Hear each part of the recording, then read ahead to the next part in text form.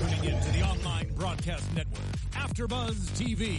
Over 20 million weekly downloads in over 150 countries, and your number one source for after-show entertainment.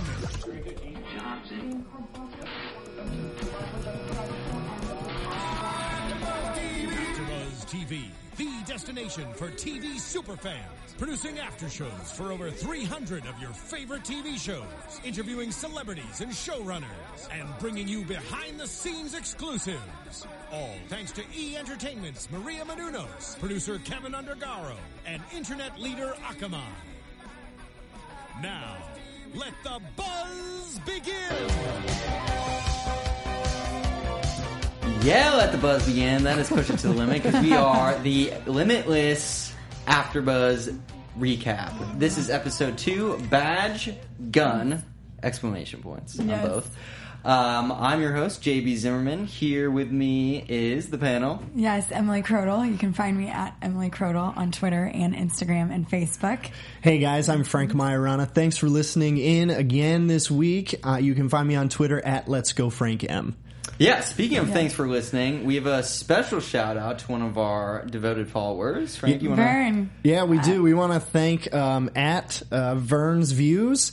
He took place. He participated in our hashtag, which is hashtag ABTV Limitless.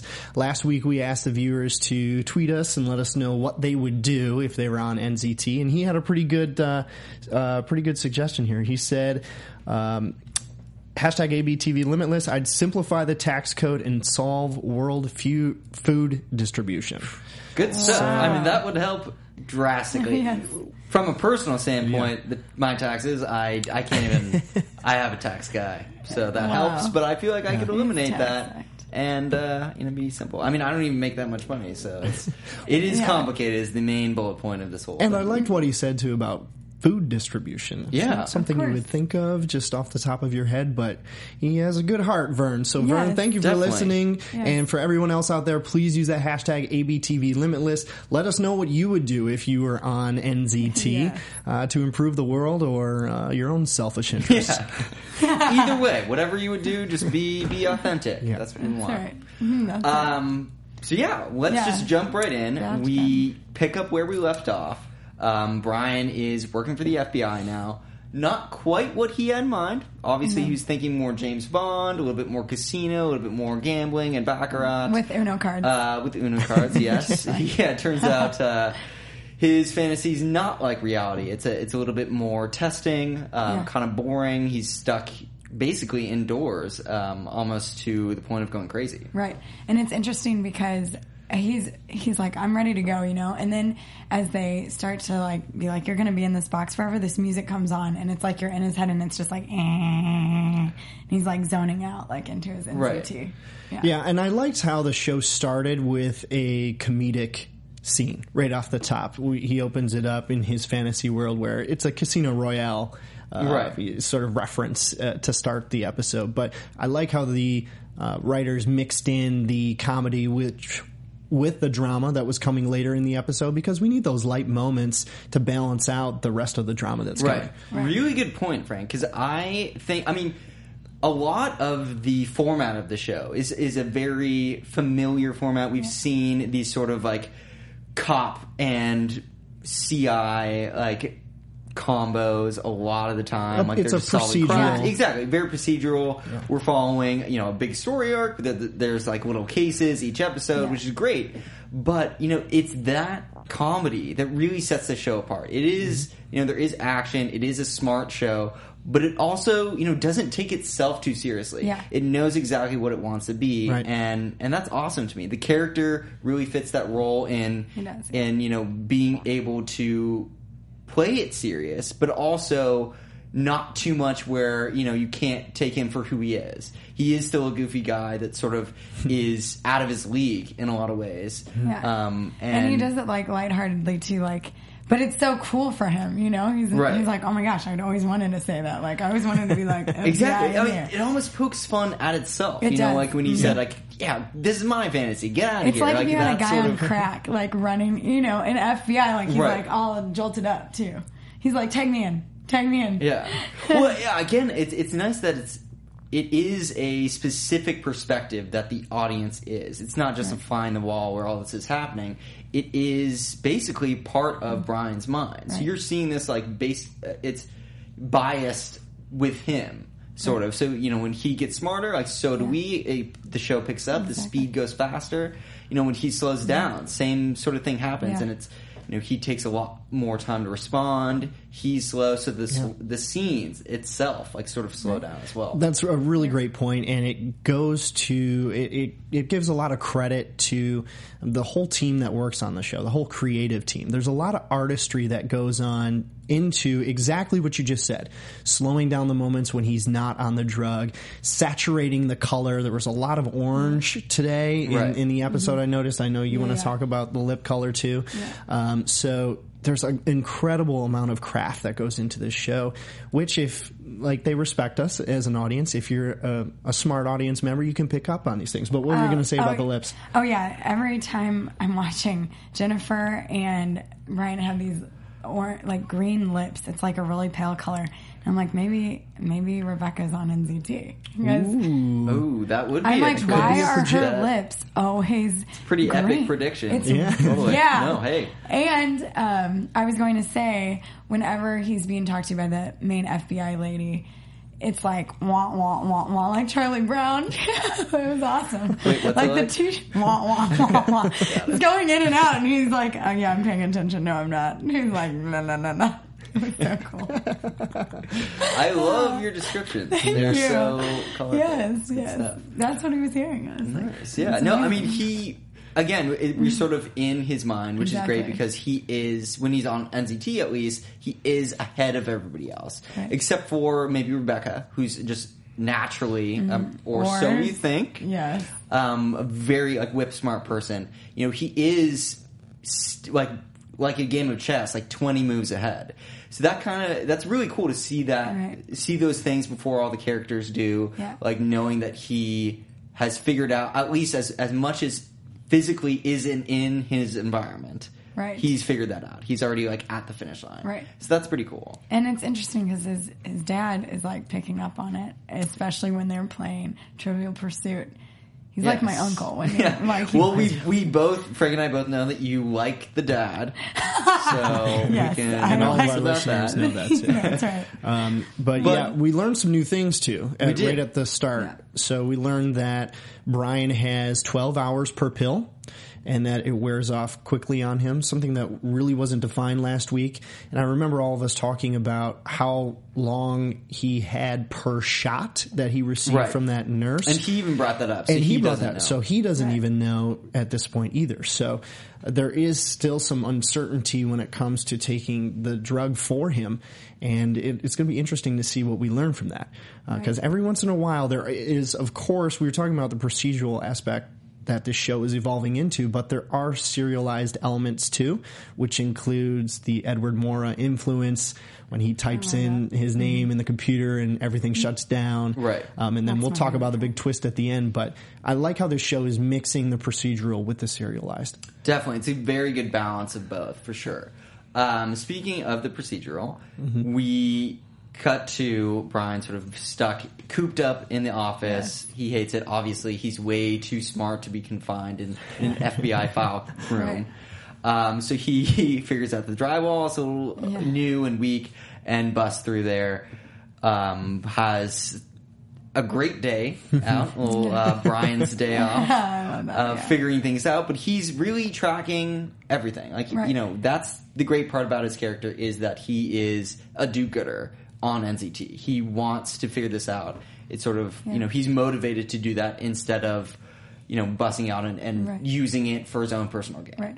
He solves breakups, meets some, Yeah, I mean, he was on the bus just helping everybody's life out. You're having these problems? Let me teach you how to teach someone else. Let me solve your relationship issues. It looks kind of like a game whenever he's doing that. That's a really good point, because when he's on NZT, it's not just that he is a smart person at doing X, or because he's a musician, it's not like he's a super rock star. He's pretty much good at everything, and I think that was really well illustrated by one quick scene. He was doing the dual like Rubik's cubes, and then he was writing on a chalkboard. One side he was doing this intense math problem. It was like Good Will Hunting status, and on the right he was drawing a like ambidextrous, drawing a great like illustration. So it was that's how deep you were talking, Frank, about the creative team behind this. It's not just showing that he can do these crazy things. And, at the same time, like, obviously that'd be difficult, but there is real thought behind this. He was using both his right and left brain, like both the creative and the analytical at the same time. That's what's really cool is they go an extra layer to make it more rewarding for viewers that are watching it again and again, or just, treating the viewer as someone that is smarter. Maybe our viewers are taking it. Interesting because there's a test you can take, and if you're like positive numbers, then you're creative, and if you're negative numbers, you're logical. And I'm actually a 0 on the scale, so like that is a shock. Yeah, exactly. Surprise. So artistic and logical is the same. It's weird, but I was going to say I love how Ryan has so much time. Because I think it's actually kind of good that he's trapped in the office because it gives him, like, okay, he wants to go, but if he has to take a step back, then he can figure out a lot of things that's going on. Because it takes time for the NCT to be, like, focused. Right. And also, it's not like he just has all knowledge in the world. He still has to figure it out. It's just making his brain work at full capacity. Yeah, I think even though he takes it and he is able to figure out a lot of things at once, I found myself being a little bit annoyed by him. He's doing 2 Rubik's Cubes at the same time and solving all these problems. He's coming off as a bit of a know-it-all to me. It's just a personal observation I got from watching the show. I was like, okay, get over it. We get it that you're all these amazing things. But I think it shows that he is still not totally in control of his power. I agree. That it's somewhat of he hasn't earned it. It reminds me of the Carl Van Loon line played by Robert De Niro in the movie that you haven't earned it. You haven't earned a seat at the table. You haven't had to claw and deal and bribe your way to the top. He sort of, these powers have been gifted to him and he doesn't know how to fully control them yet. So it's something I'm looking for throughout the rest of the season to see how he matures with the power that he has. Well, I think that's interesting because I think I see him maturing as he's sitting there. Like, because he has this like burst, like where he's just doing everything. And he's like, I don't know what to do. Yeah. It's like someone on crazy amounts of coffee or caffeine that they said I was, or drugs, or drugs. As the case is, exactly, drugs, and then as he has to be enclosed, eventually you're going to start focusing your energy on the things that are presented to you. And trying to figure out seriously for the FBI. And then he gets to. Like, he starts figuring out a lot of things. Well, by his own accord first, right? He busts out of the room by busting through a wall, and then he shows up to the crime scene. And I wanted to talk about the crime scene, too. The first one that Brian goes to, and Rebecca is there. The car crash. Yeah. So I found it really interesting that, again, we see that Rebecca found the chip first. Before, I'm sorry, I'm talking about when Brian called Rebecca at the scene. Yes. So not when he was actually there. Yeah, breaks down what happened, sees the photo of the bumper sticker, figures out that there was a duplicate putting over, and there must be something behind it. Right. Possibly a chip that could set off some type of bomb. Right. That's what I'm talking about. So we talked about last week about how she is actually earning it and finds something out before Brian does, even though that he's enhanced by the pill. Unless she is too. Unless she is too. I was just going to say, it could be your prediction, but again, it lends credence to the Rebecca character as being a strong, smart person all on her own. That's what I like about it. No, exactly. I mean, I think it speaks to both your points where, it is a little bit that Brian is essentially like cheating. He isn't deserving of this godlike power and knowledge. He should have a little bit of a tougher road ahead to get, a seat at the table, like you said. And it's nice that Rebecca is showing that balance of I did this legitimately. I am a just smart person. I'm good at my job. I'm ambitious. I am devoted. Yeah. That is the standard. And so I like how they have that. And, you know, they do show Brian struggling. You know, he does crash and get hungover after the pill, and he does almost get stupid and slow when he's not on it. You know, we follow him back to her house, and he can barely explain everything that he's come up with. I like it, though. He has all this writing on his hands, and I'm like, you know, you're solving, I don't know, I just think it's kind of cool. He can be a mess sometimes. Yeah, he's totally a mess, and then, he's like, it's all scientific. It's not important, you know? I did like that. And then I liked how we saw the opening credits for the first time, which was cool. A really abstract, interesting way to bring about the credits. And I really liked how they used Emily's brain as the model to, weave everything in together. That's right, they must know that you're watching out there. They sure do, Frank. They sure do. Also, inspiration from the coffee house name. I think you wrote in about that. I actually it was a tribute, wrote that. Right? Yes, I was like, can you please tribute Molly Raw into this episode? And they're like, they were thinking about it for so long. They're like, how can we do this? They know, it's they wanted to do it in a meaningful way. Yeah, exactly. That couldn't be cut out of the show. Exactly. So, what do? They named the coffee shop after me. Yeah, but anyway, the really cool opening credits sequence, because we get really inside the interior of the brain, and we didn't know exactly what it was at first, but then they pull us out, and then we can see the different colors and really saturated, vivid colors, and then we pull out and see that it's the brain too. Yeah, right. Well, yeah, again, I think that I like how they keep grounding us in the fact that this is a drug. You know, it is mind-altering. It is chemical-based. It is, a substance that alters your brain. You know, I think that that's important for people to know, because it's like, oh, I just eat this tiny little M&M and like, or a button on your shirt. Or like, it's a clear little button.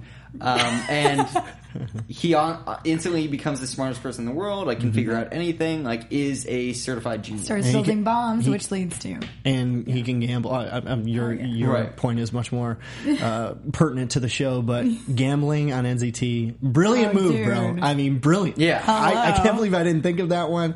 Again, you guys send us in your suggestions, #ABTV Limitless. That's pretty good way to come up fast. That's so smart. Obviously, there's I love that. Yeah, well, I think there's a little bit more danger in terms of winning a lot of money. So hopefully on NZT I'd be able to mastermind something. A guy did that. Do you know that? On Whammy. He figured out the code. And then he won maybe he was on NZT. Maybe he was. Millions of dollars. Speaking of figuring out the code, yes. Cut to Brian figuring out the code. Bombs. He basically tracks down something that we didn't even talk about. We knew that he figured out the bomb and how it could have been built, but he takes it a step further. The FBI kind of take a step back and aren't using him as much, but he just through passing lip reads the entire room by remembering how like the English language is spoken, basically. And, reverse engineers who they're looking for, gets, makes a couple mistakes, but gets the important name Taurus and is able to kind of track him down based on, photos of scarring, things that he picked up on. I like how he did that too. Whenever he walked through the office, it was like a comic book. Right. Yeah, exactly. Awesome. Another thing, it was so much processing going on, and that was a great way for them to show it. They're really innovative in the way that they show what he's seeing. Yeah. Because obviously we can't process as fast as he can, so it's how, that overload of information that he's taking in just fine. And it also avoids having to make all these quick cuts to small scenes that probably we don't need to see as an audience. The map of New York City, when you see all the subway cars and his different stops along his route, I think it's a really inventive way to achieve a lot of distance in a short amount of time. Yep. Yeah, and Boyle is not pleased with this dude. I think there's a ribory brewing between Boyle and Brian. I really do. But I can't blame him. I kind of sympathize with Boyle because... And Boyle gives him his badge and his gun. Here's your stapler. Here's your tape. Yeah. Again, the show, having fun with itself. Yeah, exactly. They are showing a point. There is a little bit of hazing. Who wouldn't be, disgruntled at the fact that this new guy, who's basically like a failed rock star, comes in and is able to basically cheat his way to being the smartest person in the world. He's like, well, people on performance-enhancing drugs enhance their performance. I was like, well, and there was a hint of jealousy in that statement by Boyle. And I, like you were saying, JB, I would be kind of jealous of this guy too. Here he walks in, he's some hot shot, and it takes him 2 days to become part of the force, and I've worked years to climb up the ladder. It again gets back to what you were saying. He's kind of cheating in a way, but he's so valuable to the FBI, and Boyle does eventually come around. He does, where he goes, like, I see the value of having this guy here. So it's going to be interesting to watch their relationship go forward the rest of the season. Yeah, and I know they had a lot of limits, no pun intended, on him this episode because they're kind of seeing where he would go. The Bureau tried to trap him in the file room. Obviously, the head of the department is not pleased, was about to fire him. But I'm interested moving forward how he's going to be kept at bay. Mm-hmm. His mind just runs almost to the point where he doesn't have control, as we were kind of discussing a little bit. So it's going to be interesting how far they're going to let that go. Are they going to let it get him into trouble? I mean, he's pretty rash with a lot of the liberties that he's taking. Right. I like it whenever he goes to their office and he's like, email me at... Yeah, no, exactly. I mean, we'll talk about that when we get to the end, but, time and time again, he just... I mean, obviously, breaking out of the FBI twice is... a little... They're liberties he has to take. I think. He should face some consequences. I mean, I'm fine. Obviously, it's entertaining to see what he can do, but, he isn't above the law. He doesn't have, diplomatic immunity. He does have to control this. I hope to see that in future. Yeah. Well, and what struck me interesting about your point in him being out of control is that Agent Nas was ready to fire him. She brought him into his office and was ready to fire him, and I thought, that's an awfully quick trigger to be letting go this valuable of an asset. She can't let him go. So, obviously... Because he has the NCT, and he's immune. I think she's got some dirt on her. I'm sticking to my prediction from last week. I think she's shady. Right, yeah. I mean, she's got something else going on. She had a very quick trigger, and Rebecca came in and saved the day and kept Brian as a part of the department. So it's interesting that she wanted to pull the plug so quickly. Right. Are you going to find somebody else to bring it in? I mean, there's a lot of extra knowledge, and I agree with you, JB. There's something else going on with her that we're going to find out. Right. Yeah, also, I mean, I had that realization watching it, and I was like, oh my god, it's so early. There's a few things, this is only episode 2, but there's a few things that made me go like, oh, are we going to do, it's going to be that easy? Yeah. The car. But then, it was, for instance, the car, it was like, well, I mean, clearly these are all American Corvette parts, and there's a Porsche here, so it's obviously perfectly laid out, organized with the cash that you were paid in this one area in the trunk. I didn't like that I'm going to open. No. So I mean, that was a little too convenient. But, for the most part, they kind of flirt with that and then do a little twist about it. She was going to fire him, and they were all doing, a play on what he just said was the lip reading, and they were all doing that to say fired. Right. But, they did switch it up, and they do kind of lead you in a way that you do expect, but then, right before it happens, there is something more, which, gives me a lot of faith in the series that it is, what I hope it will become.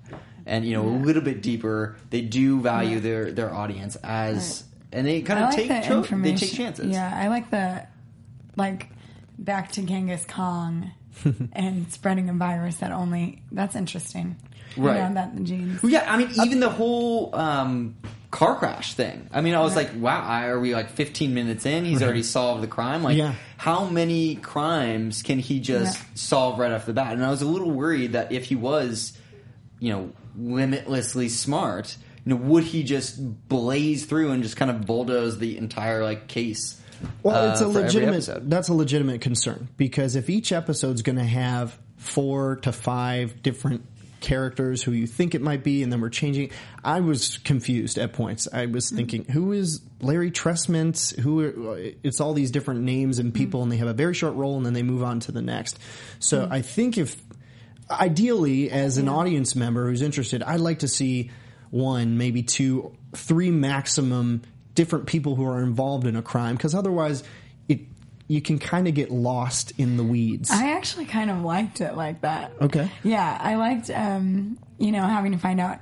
Well, especially after they find the thing with the car and everything's laid out. I'm like, man, that stinks, Yeah. But then it takes a crazy turn. Like, Genghis Khan had this gene, and then he has to map another time. He uses family trees. It was like, just like when he had to figure out his dad had that disease.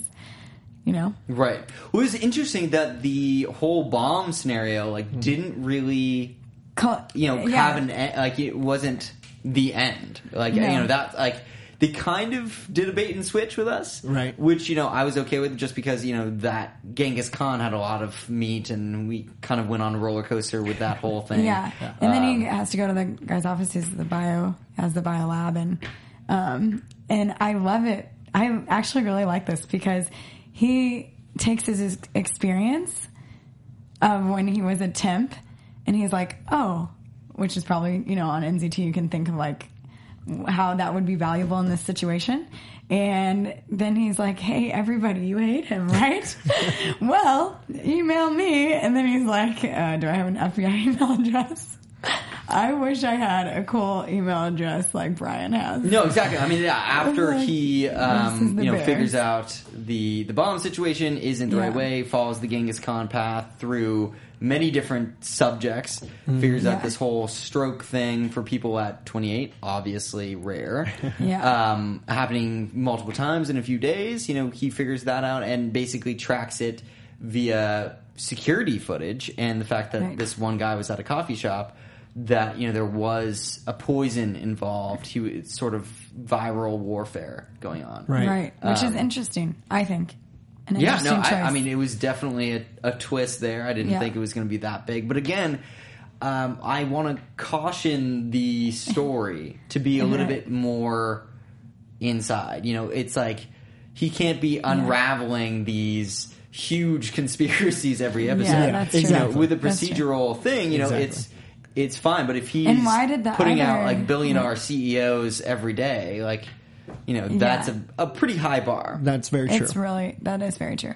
And why, did the other people that suffered a stroke at 28, did they have to die too? Or, Well, yeah, I mean, they were definitely collateral damage, I think, a little bit. That's awesome. For those of you guys just listening, there was a very distracting set of coasters that I'm glad the situation has been resolved. Yes. That's right. I'm like Brian. Thank you. Thank you. Give me some of the Rubik's Cube. Snap. Go on. Yes. And, who were they? We don't really get to find out who those people were. Well, yeah, I mean, again, there isn't time to go into every little loose end and every little side character. I think the fact was just the trend of this happening was enough to set the red flag off in Brian's mind and figure out sort of the breadcrumbs of where it was coming from. Yeah, but we lost the storyline with Rebecca's dad this week, which I found one of the most interesting cliffhangers from the pilot episode. Rebecca's dad, was he on NZT or not? There was absolutely nothing about it this week. And just a quick note on Jennifer Carpenter. I mean, I love her. She's amazing. She's such a strong actor, and anytime she comes on screen, the scene elevates. And it doesn't even take a whole lot. I actually like her when she's not even speaking and they're just cutting back to her and she's getting her reaction shots, which is really interesting and powerful. Again, I said this last week, but we see her thinking on camera. Right.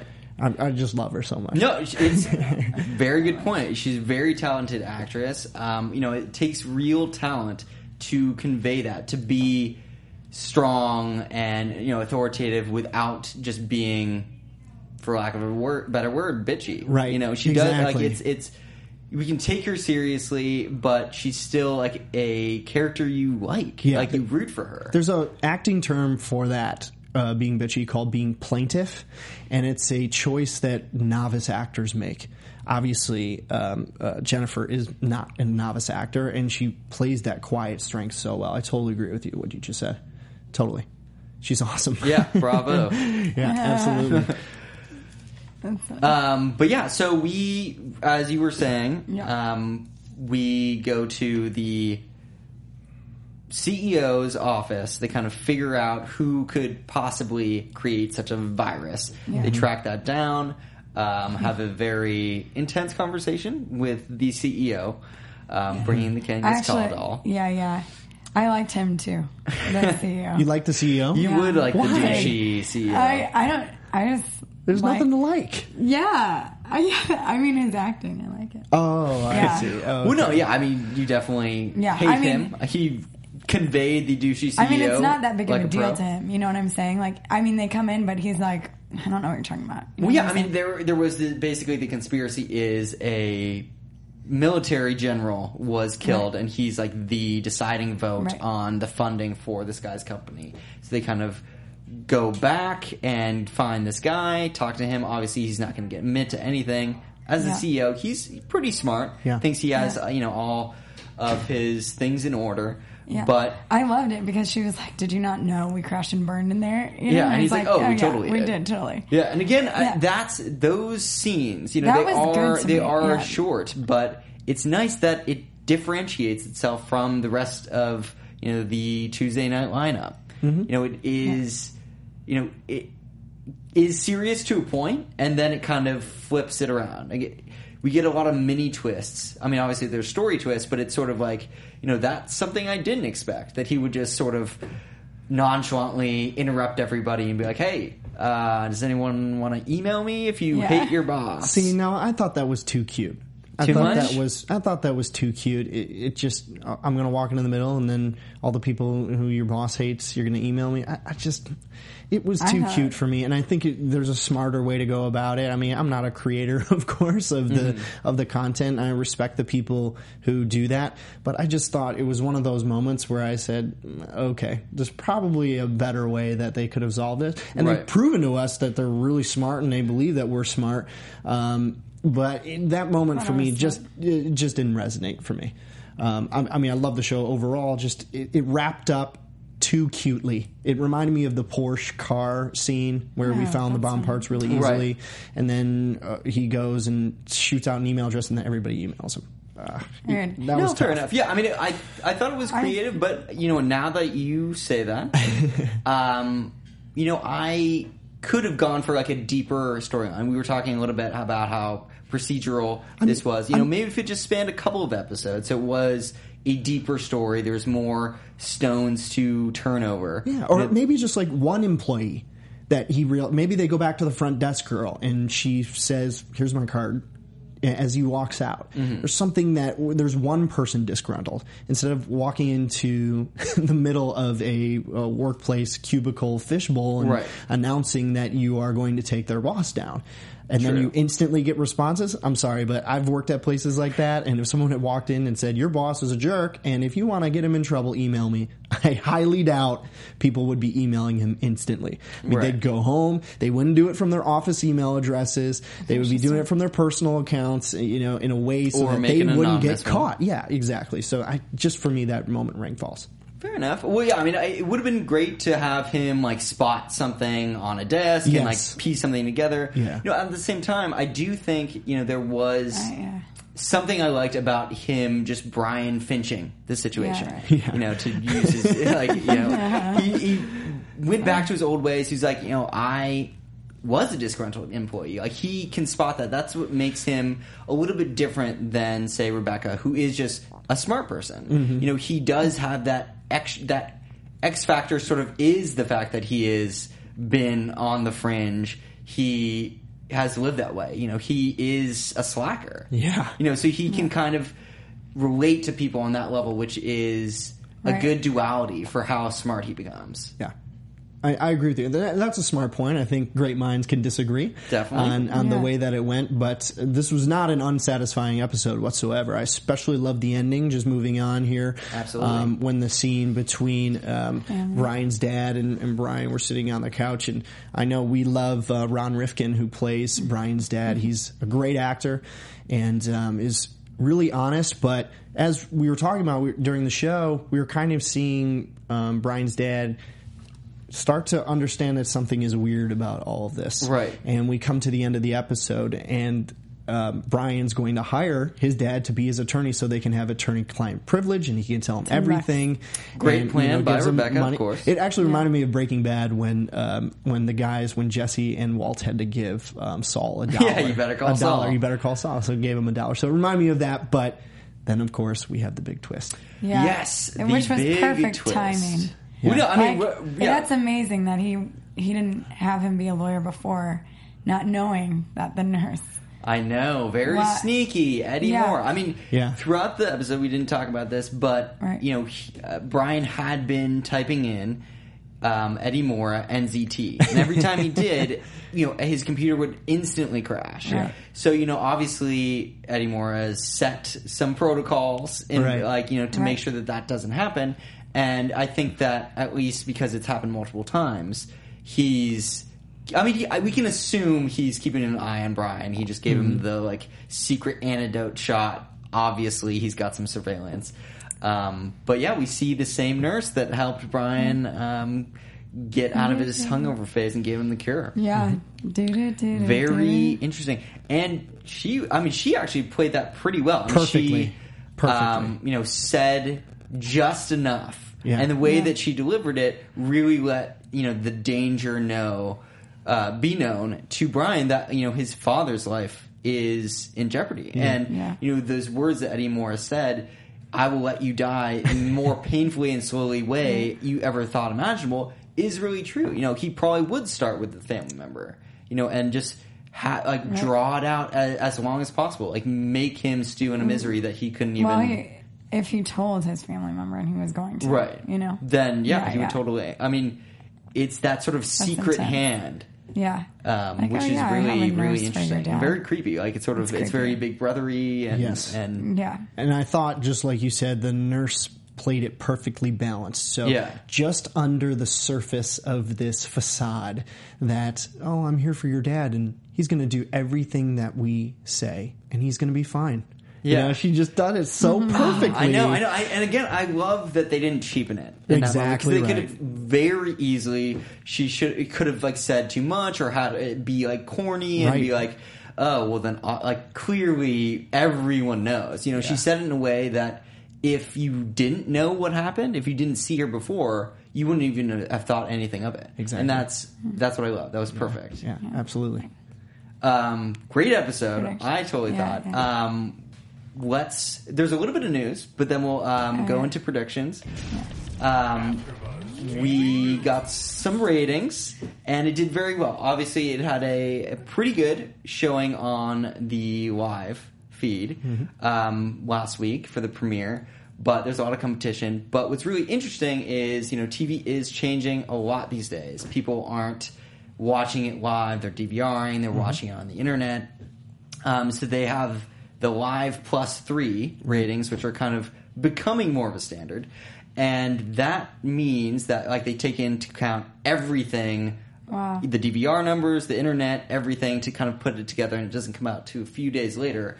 And with +3 numbers. means plus 3 days. Yeah. So they give it, a little bit of lead time. So it's people who are keeping current will watch it in the first 3 days. Right. And the numbers more than doubled. It went up 55%, including those extra numbers, more than the premiere. So it had a really good showing. It was a 2.90, which is fantastic. Yep. It beat a lot of its competition, and obviously we love the show. Hopefully it continues on that trend. Yeah, I read it built on its lead-in. Exactly. Which didn't happen last year with Person of Interest. So the show's really good. And it'll be interesting to see how much audience came back this week to see this episode. Exactly. Especially since we didn't have the Bradley Cooper cameo. Right. He is an EP, though, so good news for people who want to see more of him. Right. I think we actually will get a lot of him and the storyline being involved. Obviously, he's not going to be in every episode, but his presence will be known, and I think that's really cool for him to do. Yeah. Well, let's do predictions. Let's do it. Okay, so here we go. Yeah. Right, yeah. So last week I predicted that Rebecca and Brian would hook up. That one is staying in effect. But I'm also going to add to this that we're going to see a growing rivalry between Boyle and Brian. I think it's going to come to a more dramatic place than it is now. They're frenemies at this point, for lack of a better term. But I think it's going to come to loggerheads between the two. I don't know. I don't think so. I think Boyle's kind of getting more on Brian's side. Well, now. I may be wrong. Yeah. And dude, that lip color was throwing me off the entire time. That's it could be different on different TVs. Though. I don't think it was. I think it was green. And all right, maybe Rebecca was a kind of cold case of the NZT, and they just have her in the field anyway. And her relationship with the FBI leader, of course, maybe isn't as good or solid as we think. Okay. Maybe. Well, yeah, I think that there's going to be more of the same. Obviously, continuing on this buddy cop relationship. But I really want to see more of Brian and his dad. How he's going to navigate that. I think there was a really. Probably the intensest scene of the episode was when he passed out at his parents' house after sort of, doing too much. He basically was on drugs at his parents' house, and it's like, when you have like, totally. when you are like partying with your parents, like they know you so well, and I love that moment. It was like you can't fool me, like no matter like how smart you become or whatever, which seemed you can't, obvious to me. you can't lie to me. Duh. I mean, you're acting like that. Your dad's gonna. Oh no, exactly. I mean, you can't just go from sleeping on the upstairs without a job in a failed band to answering every single question on trivia. Yeah. But no, I think there is really a intense struggle with the fact that now he can't tell his dad. He's hired him as his lawyer, so it is going to be a close relationship. That's intense. But he really can't tell him too much because it is his safety that he's dealing with. Also, Rebecca's going to bring Brian into the field a lot more. Right. And we'll see him out, and he won't have to escape so many times and bust through the wall. Let's hope not for his shoulders' sake. Seriously. Awesome episode. Cool. We will wait to see what happens next week. Until then, where can the good people find you guys? Awesome. You can find me at Emily Crodel on Twitter, Instagram, and Facebook. Guys, thank you for listening. Remember, use the hashtag ABTVLimitless. You can find me on Twitter at Let's Go Frank M. And you guys can find me at JB_Zimmerman on Twitter and Instagram. And don't forget to rate us on YouTube, comment in the comment section, obviously, and rate us on iTunes. Yes, we love to hear from you guys. Yes, love you. Also visit Young Molly's on the corner. Thanks, guys. Thanks for listening, guys. Cheers. From executive producers Maria Menounos, Kevin Undergaro, Phil Svitek, and the entire AfterBuzz TV staff, we would like to thank you for listening to the AfterBuzz TV network. To watch or listen to other after shows and post comments or questions, be sure to visit AfterBuzzTV.com. I'm Sir Richard Wentworth, and this has been a presentation of AfterBuzz TV. Buzz you later. The views expressed herein are those of the hosts only and do not necessarily reflect the views of AfterBuzz TV or its owners or principals.